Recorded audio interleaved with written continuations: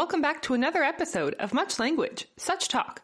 In this episode, you'll be listening to me, Brittany, and our wonderful volunteer, Victoria. Hi, everyone. Hi, Brittany.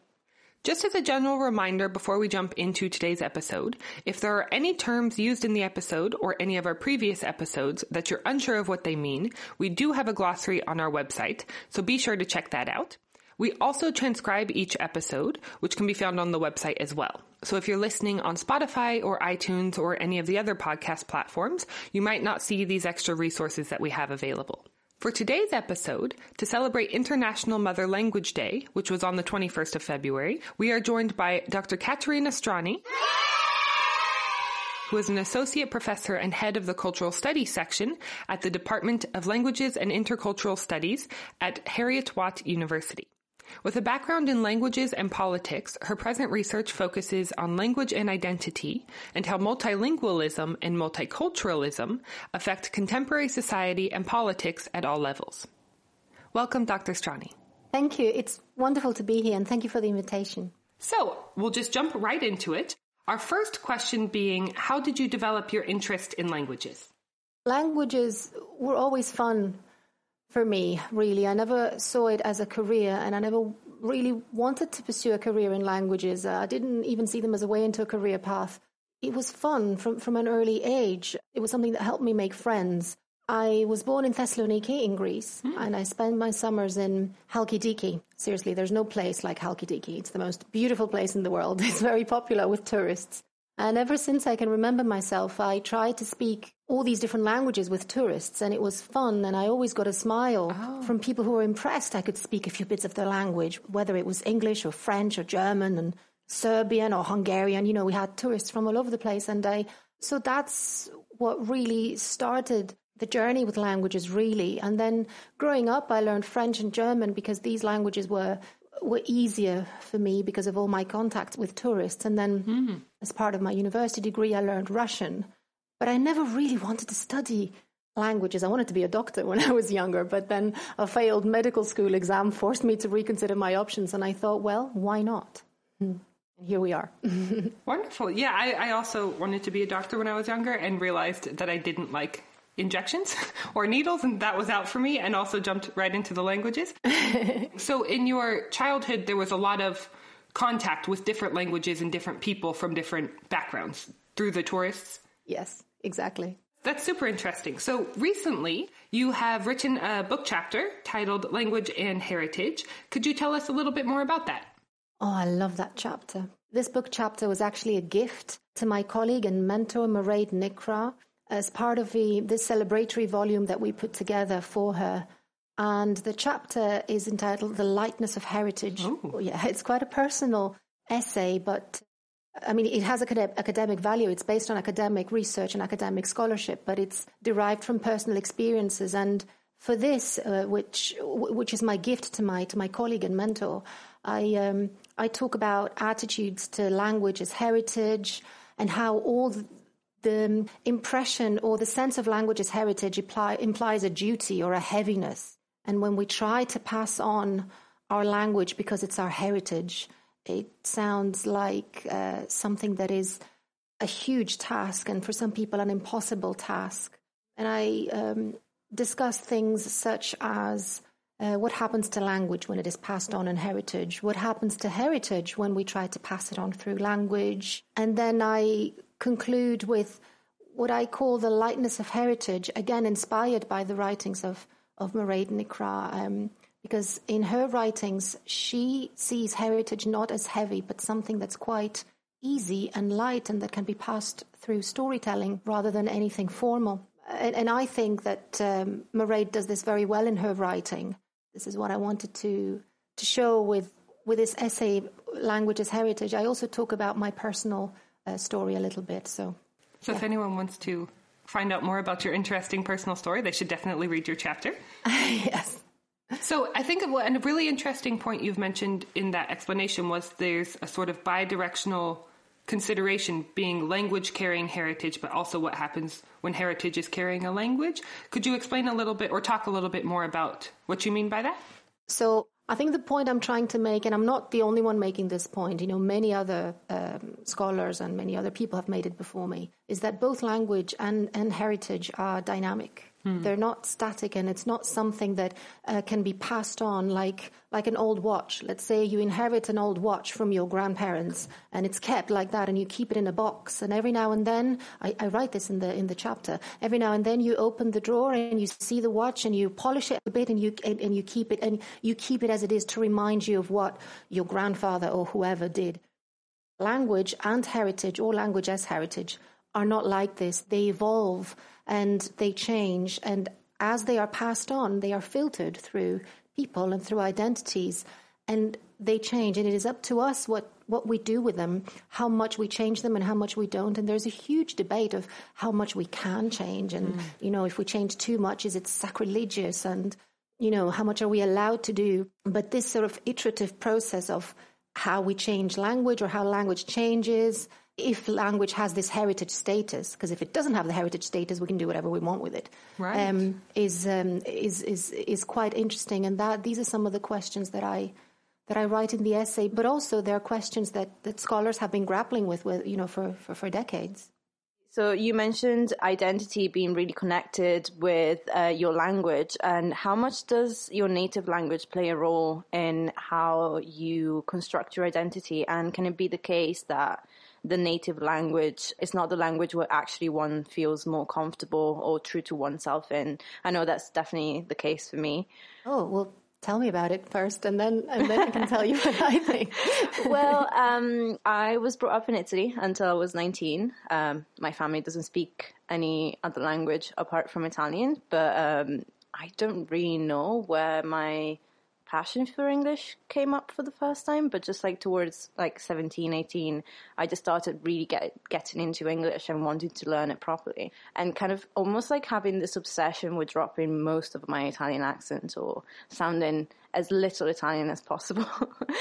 And yeah, so it got to the point where partly because English is my dominant language now, it's the language that I use every day for most of my interactions. I don't really feel like myself in Italian anymore, and I almost sort of feel out of place when I go back home. And speaking Italian just feels very uncomfortable. I don't know how to make jokes in it anymore, or things like this. Wow.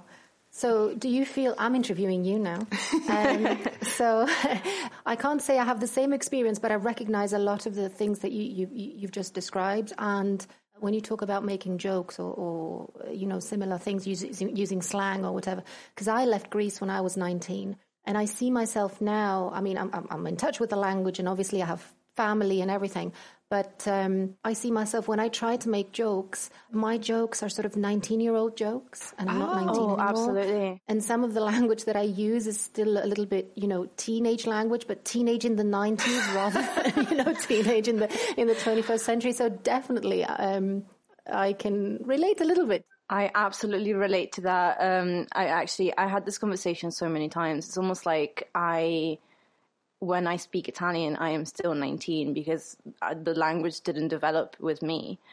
So it's almost like I'm still in end of high school kind of level. I don't know what's cool to say anymore, or, things like that. It's really weird. But actually, I felt like this sort of identity that I built for myself through the language, transpired in a lot of different areas of my life. For the longest time, I would dye my hair blonder to even look less Italian. I don't know what it is, but I definitely feel like the language was a massive part of that for me.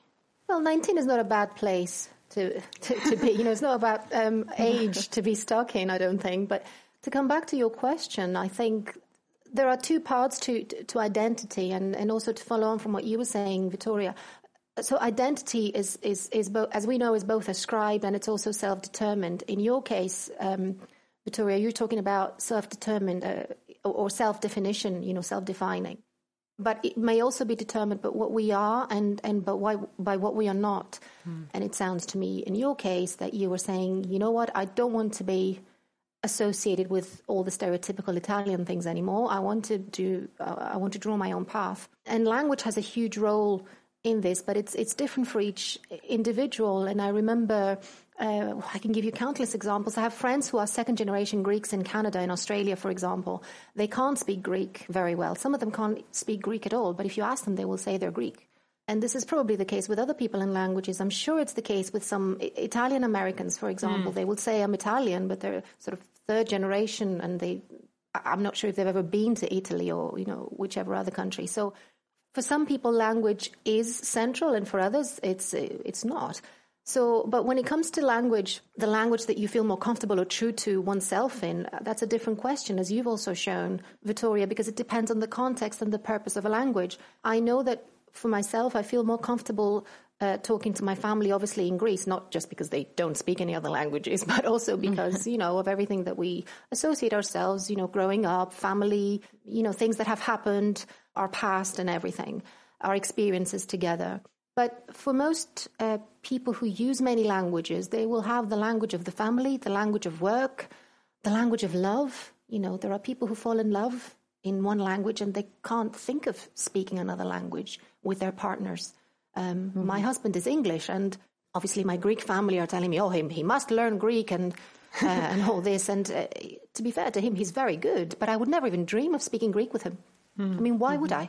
That's, the language of love. And all these languages can be different and it can work perfectly fine. But what is true to oneself, I think, is something very personal, what we are used to. And if for you, Victoria, if you feel speaking English is being true to yourself, then, why not? It doesn't make you less Italian, I don't think. Thank you so much. And actually something that I think I find very interesting, the connection to language and accessing memories. So especially when you were talking about your relationship with your partner, the idea of switching to a different language, I completely understand. It would feel weird to me as well. It's almost like you built this relationship with this person and you can't access the memories that you've shared together if you all of a sudden switch the code that you've used for your relationship that whole time. So I completely relate to that. And actually, you mentioned something about third culture kids, which are people that maybe are born in a country but have roots into a different country from generations prior to them. So these kids often speak a large number of languages, and sometimes they don't speak the languages of the country that they were born or that their parents and the previous generations were born into, and the language that they speak. Does moving from country to country where the languages are difficult change your identity? Is it more about the local cultures, the language, or both that affect these individuals' identity? And this is a question that Atif and Karine sent in because they were having this conversation about, having so many languages into your heritage, but maybe not speaking all of them. And how does you building your own identity in relation to that happen? It's a fascinating question, isn't it? Especially for people like Atif and Karine who have got this background and are going through this process of sort of negotiating their identities. And I mean, scholars have been doing identity work and identity research for many, many years. And I think we will be doing it for many more years to come because some of these questions are very difficult to answer. So the question that Atif and Karine are asking, I think, relates more to multiple identities, but also hyphenated identities and liminality, which is what anthropologists use. Liminality is a term that anthropologists use to refer to this state of being in between identities, to find that you're oscillating between one identity and the other, not being one or the other, and sort of moving from one to the other, or not being in a fixed place. But when we talk about hyphenated identities, it's not simply saying, I am British Syrian or a British Italian or whatever. It's not just putting the hyphen in and, then it's done. But it's also looking at the relationship between these two identities. Which identity do you put before the hyphen and which identity do you put after? Mm-hmm. Does it mean that what you put first is your dominant and what you put secondly is your sort of less dominant? Is it the host identity that you put first and the home identity that you put second? Is it the other way around? It's not, it's all quite complex. I remember there was a recent blog, there was a recent article on the LSE blog. I don't remember who wrote it, but it was absolutely brilliant. And it talked about hyphenated identities. And it said, the article said that it gives the impression, if someone has a hyphenated identity, that they're oscillating between two cultures. But it's not as simple, because then people might ask you, so what are you then? Are you British or Asian? You can't be British Asian. You can be one or the other. And it also gives the impression that the person is not fully integrated if they have a hyphenated identity. But then that makes us think, well, what is integration anyway? What does integration look like? So for Atif or Karine to say, how do we negotiate all this? How do we define ourselves? Well, let's say if you define yourself as, I don't know, British, what does that look like? Or if you are an integrated British citizen or whatever, what does that mean, really? I can't give you an answer, obviously, because that is personal, but I can say that identities are much more interesting and much more complex than we give them the credit, I think. And it's also obviously a political issue, but I'm not going to talk about politics yet unless you ask me, because politics is really my passion.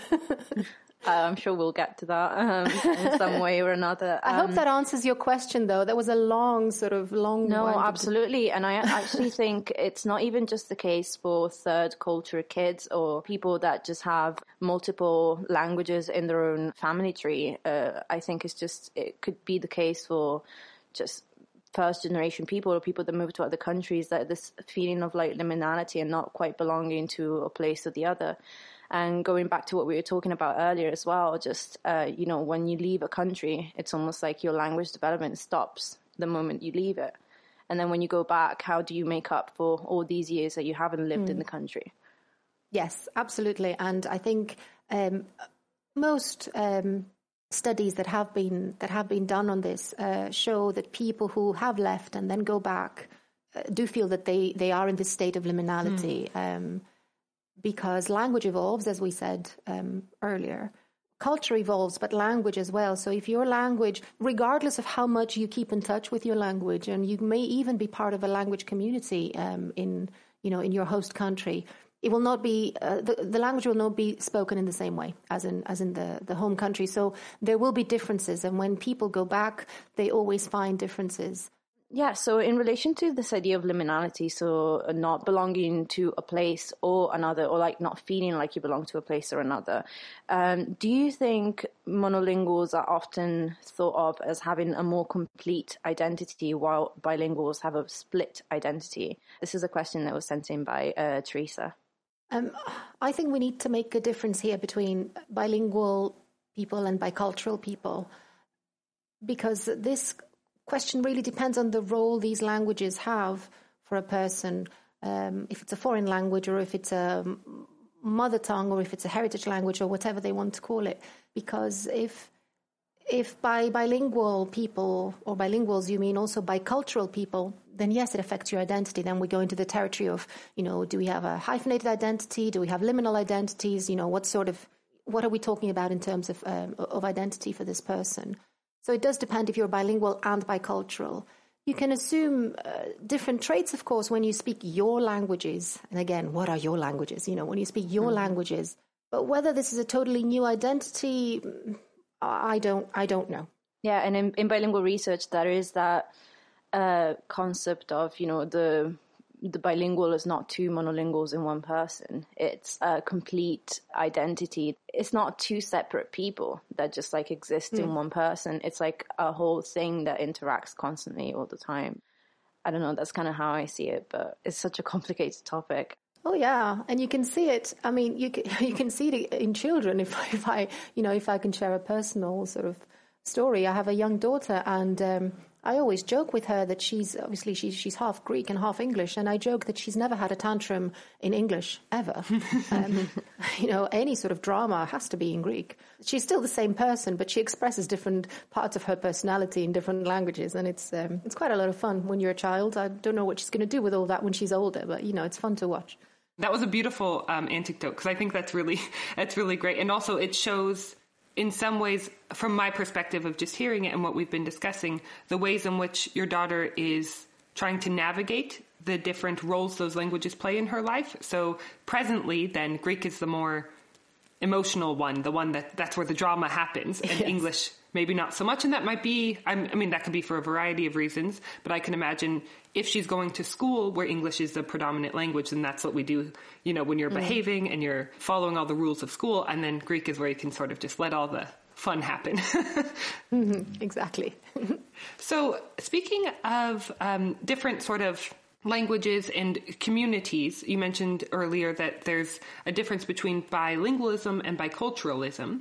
So in terms of reinforcing this sort of bond between language and culture, language and identity, what role do you think that Saturday schools play? So where you have schools where a heritage language perhaps or just another language is being spoken and taught by community members who are also living, say, abroad.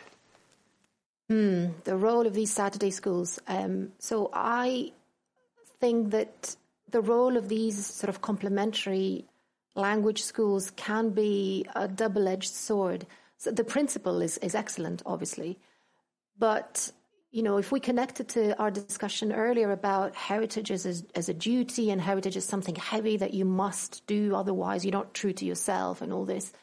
If children feel that they have to learn a language because of the heaviness of heritage or because of tradition or because of duty, then they won't have, I don't think they will have a very healthy relationship with that language. So it depends on how these Saturday schools are framing the language teaching. What sort of language do they teach and how do they teaching? If we're talking about a sterile way of passing on language because it's your duty, then I'm not sure how effective they can be. And,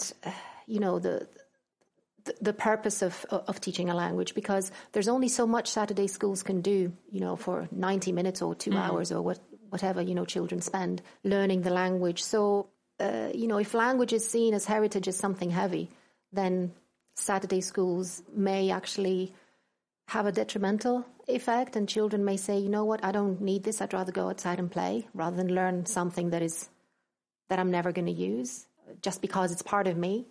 But if it's taught in a different way, in a more sort of constructive way, in a more live way, if children are allowed to play with the language and experiment with it and sing with it and, make jokes with it and make mistakes, and then it's a different kettle of fish.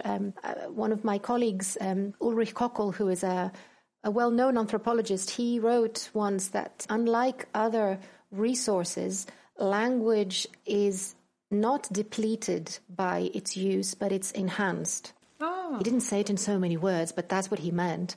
And I thought that's actually a really good way of looking at language. It's like the more you use it, the better it becomes rather than, being depleted. So if Saturday schools can do that, then that's brilliant. But I think when we're talking about children, we really need to be careful not to discourage them in that way. Yeah, I think I don't have the personal experience of Saturday schools or anything like that. I'm a native English speaker, but I think the description you just provided reminds me to some friends, luckily I didn't have to go through this, but to some friends, say, who were forced into learning a musical instrument or doing some sort of activity that they needed to do because their parents said it was important, but they didn't find the inherent interest or they didn't find the classes enjoyable. So then they're not going to have a really positive relationship with that moving forward. They need to sort of navigate that themselves. And I drew that sort of parallel for my sort of more monolingual upbringing background. But it makes total sense. If you're have this heaviness of heritage, as we were discussing, then it's just a little bit too much to put on a child and say, your heritage is in this language, you must then learn it in this way. Yes, because I think you gave a good example there. So if you take the example of having to learn, I don't know, the violin just because, I don't know, your dad played it or because you have to play it, and children not wanting to, imagine having that pressure, but also telling the child, you must do this because if you don't, you will not be true to yourself, which is what we were talking about earlier. Oh, but this is part of you. If you don't learn the language, then it means that you are not, French, German, British, whatever. That is a huge pressure, I think, to put on a child. And in many cases, it will have the opposite effect. That's a huge pressure, I think, to put on anyone. The heaviness is really, I really like that metaphor. I'm not sure if it's a metaphor, but the feeling of that really, I think, is transpired in that example where you can just feel the complete heaviness. It feels like a big cloud that you can't really get under if that's how it's being presented to you in that case. So do languages then, say you have a multilingual person, give you personality traits? So that's to say, why do some people feel more extroverted speaking in one language than speaking in another? Or is it perhaps related to the status of the language, or what's culturally associated with speaking that language? That's a great one. I mean, I remember I once joked that I would be more organized if I spoke better German, but I don't speak it very well, so that's why I'm very disorganized. But I think the way you asked the question, I think you've basically answered the question yourself about what's culturally associated with speaking a language. And I think that this has to do with culture rather than language. So it has to do with being bicultural and bilingual. So I don't know, if at this age now, in my 40s, if I learn another language, I don't think it's going to give me any personality traits. It will definitely enrich me very much because I'm going to learn a few things about another culture, but it's not going to change my personality, I don't think. Mm-hmm. So then, do you think that, or in the literature as well, maybe not just your opinion, that in order to become bicultural, do you need to learn a language by a certain time, or does it need to be passed on to you through family members? Or can you say, let's take Victoria's case, for example, say instead of you were 19 when you started learning English and really getting into that, maybe you were 9. Would that then become a bicultural situation or still bilingual? I guess for me, just trying to navigate the differences between these terms.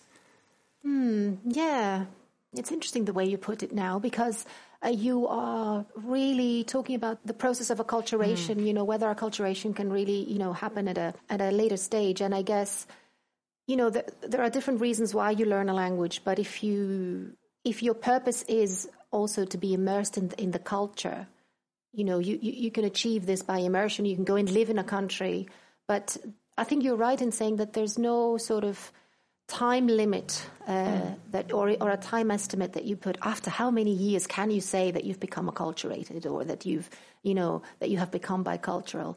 I think when we talk about bicultural people, we tend to mean people who are either born in a culture and raised in two or more, rather than people acquiring these cultures later in life. Mm-hmm.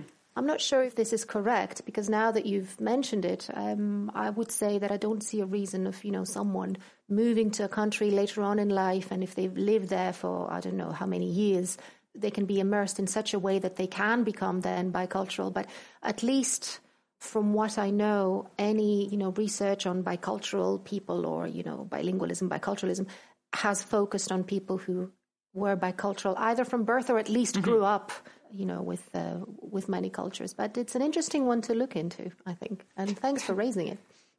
I was actually thinking about a couple of examples from my own experience. Well, when it comes to myself, obviously, I feel very much bicultural because for the past 6-7 years, I've lived in the UK. And there are many aspects of the UK culture that I actually struggle to explain to my family back home.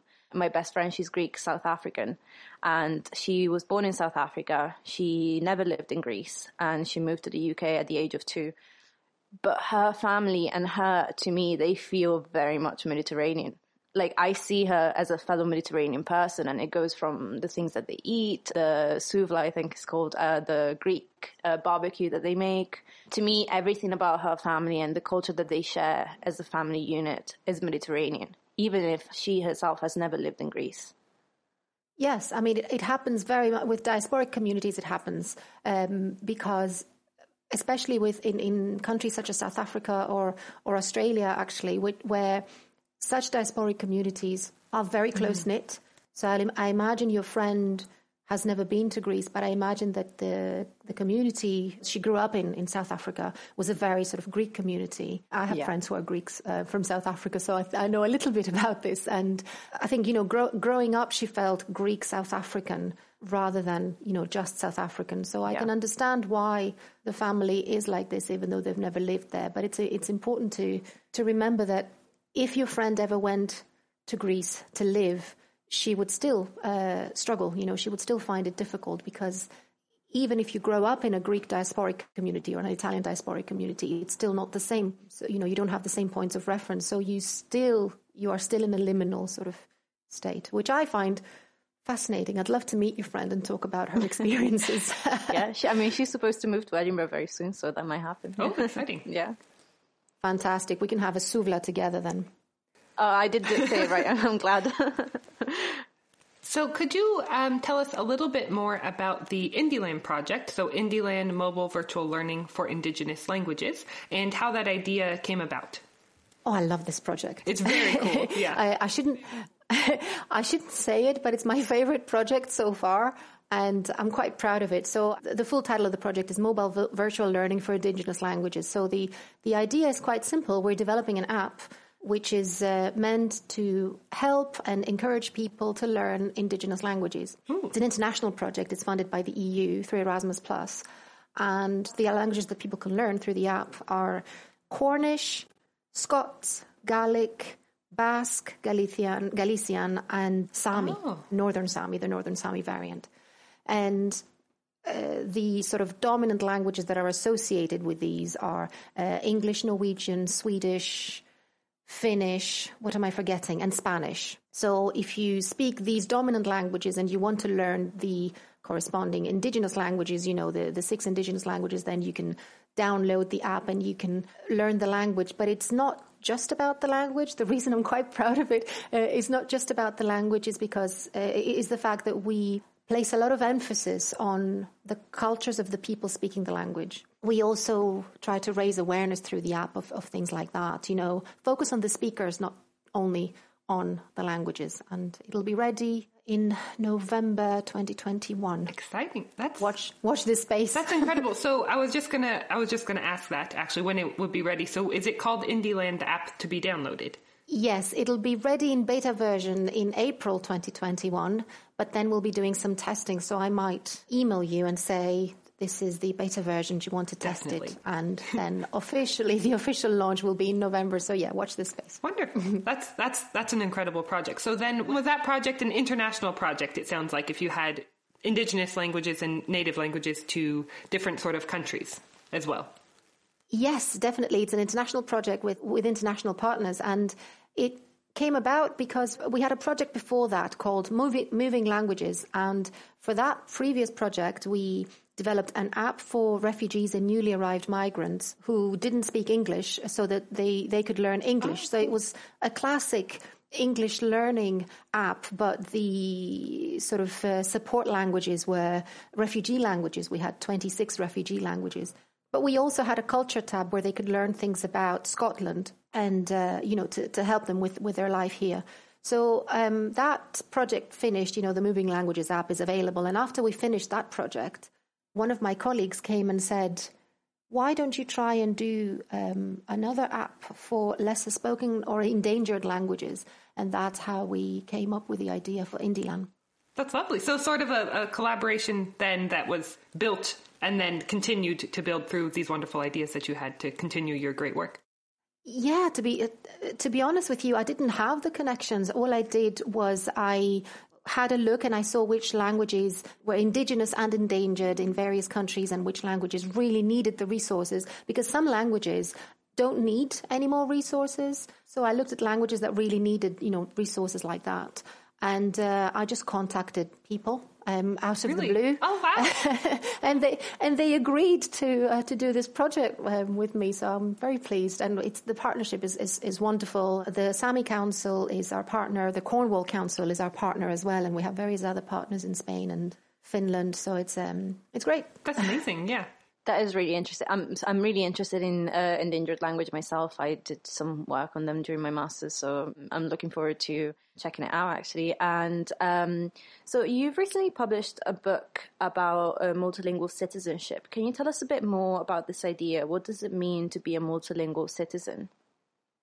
So in that book and, in the idea of multilingual citizenship, I look at citizenship as a set of practices rather than, what is mentioned on your passport.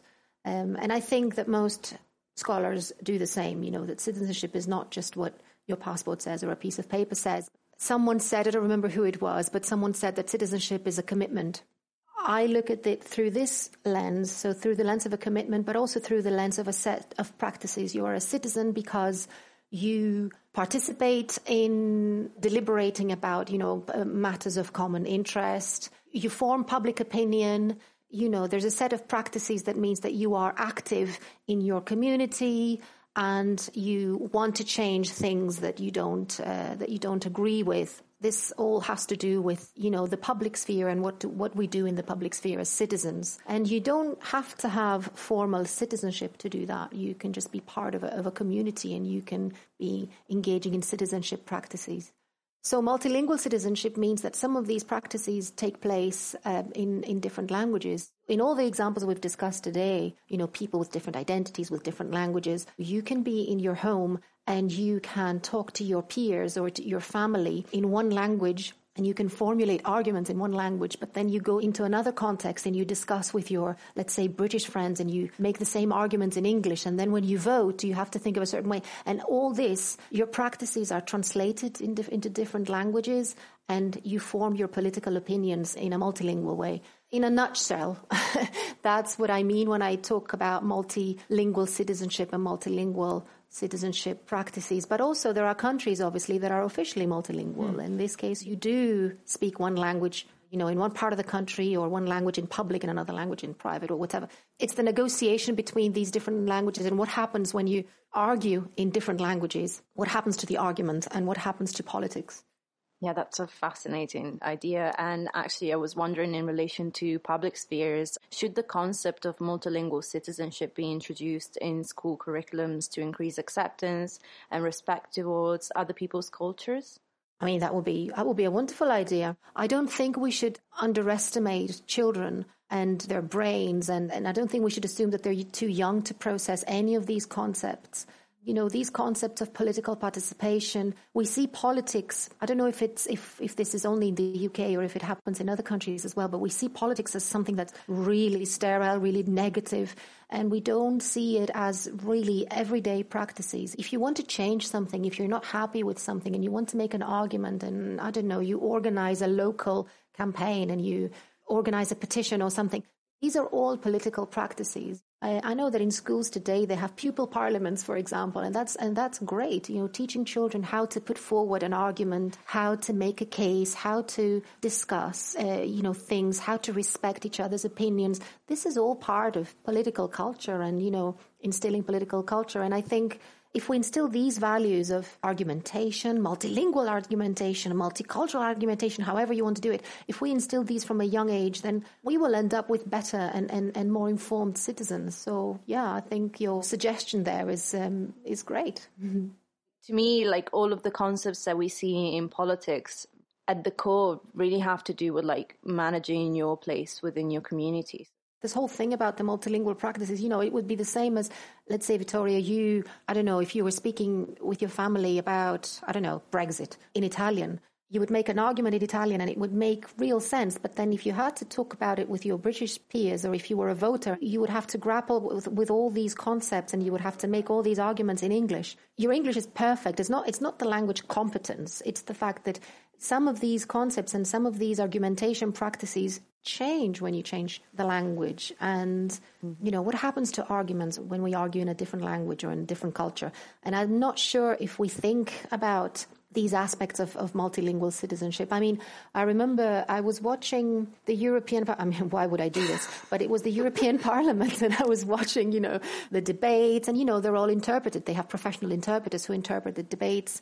And I was sitting there thinking, because I'm a trained interpreter myself, the language is not lost. The message is interpreted brilliantly because these people are obviously professionals.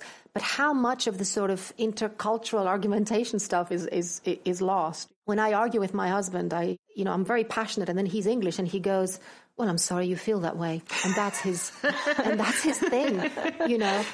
How do you capture that? There's this sort of paraverbal irony and sarcasm. How do you convey that? So I guess it's also these elements that I wanted to sort of bring forward and say, well, let's take them into account because they're all important in a debate. And I remember when I first came to Scotland, in Greece, we don't use sarcasm or irony in the same way. And it took me a while to get into the culture of jokes here and all this, because there's a lot of that going on. Yeah, that's actually really interesting because for me, so I'm from the States and then I've obviously been living in Scotland for some time, and in both countries, English-speaking countries, but I had a very hard time adjusting to this sort of non-verbal approach or this cultural element in the language, especially with irony and sarcasm, because it's used so differently, or even just phrases like, oh, well done, doesn't mean the same. Like, it's the same words and it's the same language, but the cultural use of it is just so different. For example, when I was coming back to the University of Edinburgh, they had all these different resources for international students, but there weren't any resources, and I'm not to say that there needs to be, but it was something I wasn't expecting, in that I felt, oh, well, I'm a English speaker. I'm going to an predominantly English-speaking country. This will be fine. There'll be some differences, like flats will be smaller than apartments I'm used to, something like that. But there were so many other cultural things associated that I didn't even consider could be different at some level, but also how different they are. And there's something that's really broadened my perspective on different cultural elements. Is there's so many things that might not even be explicitly stated that will be different, that you'll figure out through experience. Basically, all this to say, I also had a hard time adjusting to humor in the British context. Exactly. So I think you get the point of, bilingual and bicultural, because so in your case, exactly, it's the same language, but the cultures are so different. True. Yeah, exactly. That's a great example indeed. Why do you think it is so important to emphasize the importance of other languages than English in the UK, for example? Because despite the status of languages such as Welsh or Gaelic or Scots or British Sign Language in the UK, and despite the increasing number of people speaking minority languages, the UK remains Anglo-centric or English-centric. And this is not just at government level, but it is at social and everyday level, which I think in many cases is more important. So languages other than English are neither normalized nor encouraged. And unfortunately, this is the case. And let's consider if a young child is othered or teased because of speaking a language other than English, then this will not only encourage monolingualism and be detrimental to society, it will also stifle the child's identity and part of who they are if they feel strongly about this. Mm-hmm. Really, it's a form of oppression, language oppression. And I think we need to all remember that minority languages are all important. They're all valuable, and they all form part of our linguistic capital. We can't have a pecking order of languages and see, language X is more useful or more important than language Y. Because if we do that, then this is a dangerous process. Where do you stop? Professor Alison Phipps from the University of Glasgow has written a great book on decolonizing multilingualism. And she writes in that book that we should stop, saying that multilingualism should only be about people speaking colonial languages. Oh, look at me, I speak French, German, and, Spanish. But if I speak, Arabic, Urdu, and Somali or something like that, then am I less important, or are my languages less important? We should really move away from this view and from the hierarchy of languages like that. Linguistic capital is linguistic capital, and if it's impoverished, then we all lose. Yeah, I think that's a really interesting point. I hadn't necessarily thought of it in that way, but it is a colonial perspective, I guess, on that hierarchy, and it's often not explicitly stated, but more of an implicit assumption or implicit bias of the language hierarchy. And of course, English has a certain status as lingua franca, or the general language of communication across a lot of different cultures due to also colonialism, which is less exciting. But there's a real important element there in all languages carrying value. And that value might just be different for different people, but not necessarily value that is higher or lower. It's just different. Yes. Yeah, and that actually connects quite well with your interest in politics and this idea that language can be quite political. And actually, in relation to that, in your research, what are some ways you have identified that languages play a role in politics? How important is language visibility in weighing the importance of one's language as part of one's identity? When it comes to language visibility, in the importance of people's identity. I think we touched upon this in the previous question when we said, you don't have to speak the language if you feel that you have, a certain identity, but that doesn't mean that it's not part of the identity anyway. So, we gave the example of, Greeks in South Africa or Greeks in the US, for example. But when it comes to the connection between languages and politics, I think it was John Joseph who once said that politics is the art and language is the medium. There is a very strong connection between language and politics, and it has been researched for many, many years from the perspective of the language of politics, language as a political tool, minority languages, schooling. It is everything that you have mentioned in this discussion as well. How languages are used in schooling, the status of languages, state politics, also called, glottopolitics.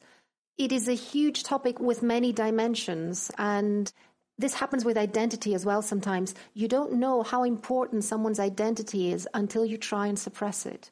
And then you see how important it is and how actually people will react to it.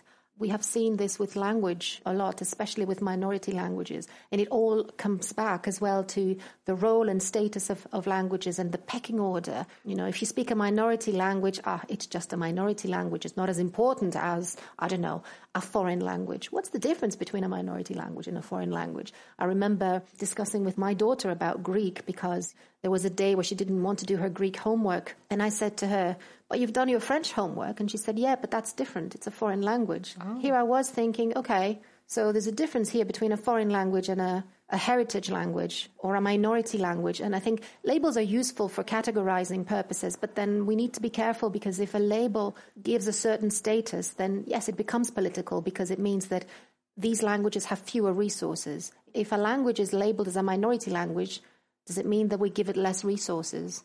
Less money, less time, less, we don't teach it at schools. But if we name a language a heritage language and we give it a higher status, then there's more resources. And all these processes are political. It's still thought-provoking, honestly. There's obviously these different terms and you can define different terms, but really, really thought-provoking the point you made of, well, if there's status that's going to be inherent in those terms, then they're no longer helpful necessarily for categorization because now you're creating a pecking order or a hierarchy that is counterintuitive, especially in the case of minority and heritage languages, I would say, to the entire point of labeling them. Yeah, and it's really interesting as well how you were talking about earlier about the idea that we don't give kids enough credit about how much they pick up on the discourses around certain identities, certain languages. So the fact that your daughter is clearly very aware of the discourses around different languages and what is taught at school and the different status that has and carries. So that's really interesting. Yeah, and also, coming back to the resources, if any child wants to learn French or Spanish or whatever, there are many resources out there for them to do it. But if they want to learn some of, let's say, what they may call their languages or their heritage languages or whatever you want to call them, there's not as many resources there. So, if a child wants to learn Urdu or Somali, I mentioned these languages before, there's not many resources there. We have developed moving languages. That's a great resource. But, other than that, in all seriousness, there aren't many resources there. So it's you don't have to be that explicit with children. They do understand. You're right. If you go on YouTube and you see all these, language resources for certain languages, but not for others, in their brains, they're thinking, well, it's probably not as important then. Yeah, absolutely. What do you think the ideal interaction would be between people of two different cultures? What might that look like? What social forces or factors would be present or absent in such a situation? The ideal interaction between people from two different cultures, that would be a situation when people feel that their identities are not being threatened. And I think it's as simple as that. Mm-hmm. Any interaction where people feel that their identities are not being threatened, is a good interaction. When we say identities here, we can mean any identities, really. They could be linguistic identities, cultural, political, sexual, religious, any identities. If they're not being threatened, then, that's fine. Then they can focus on other things, on the actual interaction. Yeah, I mean, that makes sense. And I think that's a really feasible response to a very complicated question in that just sort of don't be mean and things can go well, it's sort of dumbing down the eloquent response you provided, but it doesn't need to be something overly complicated. Just be respectful and considerate of another human being, and you can learn from each other rather than threaten each other, I guess, in a cultural sense, an identity sense. Yes, I mean, it is much easier said than done, I have to say, because identities are complex and because you don't know, someone's background. But I think the rule of thumb is, as you've described it, we can only try. But I think if we work with that in mind, then it's definitely a way forward. Thank you so much for joining us today while we spoke about language, politics, culture, and identity with Dr. Katerina Strani. We hope you enjoyed it and learned some cool things, or at least some thought-provoking information from our amazing guest. I know I certainly did. A special thanks to Dr. Strani for her time and for sharing her expertise with us. If you're interested in learning more about her and her amazing work, you can find the link to her university page in the episode description. Tune in next time to keep learning about how languages shape us and the environment around us. As always, stay safe, stay healthy, and... Yes, yes. Slán. Pálam.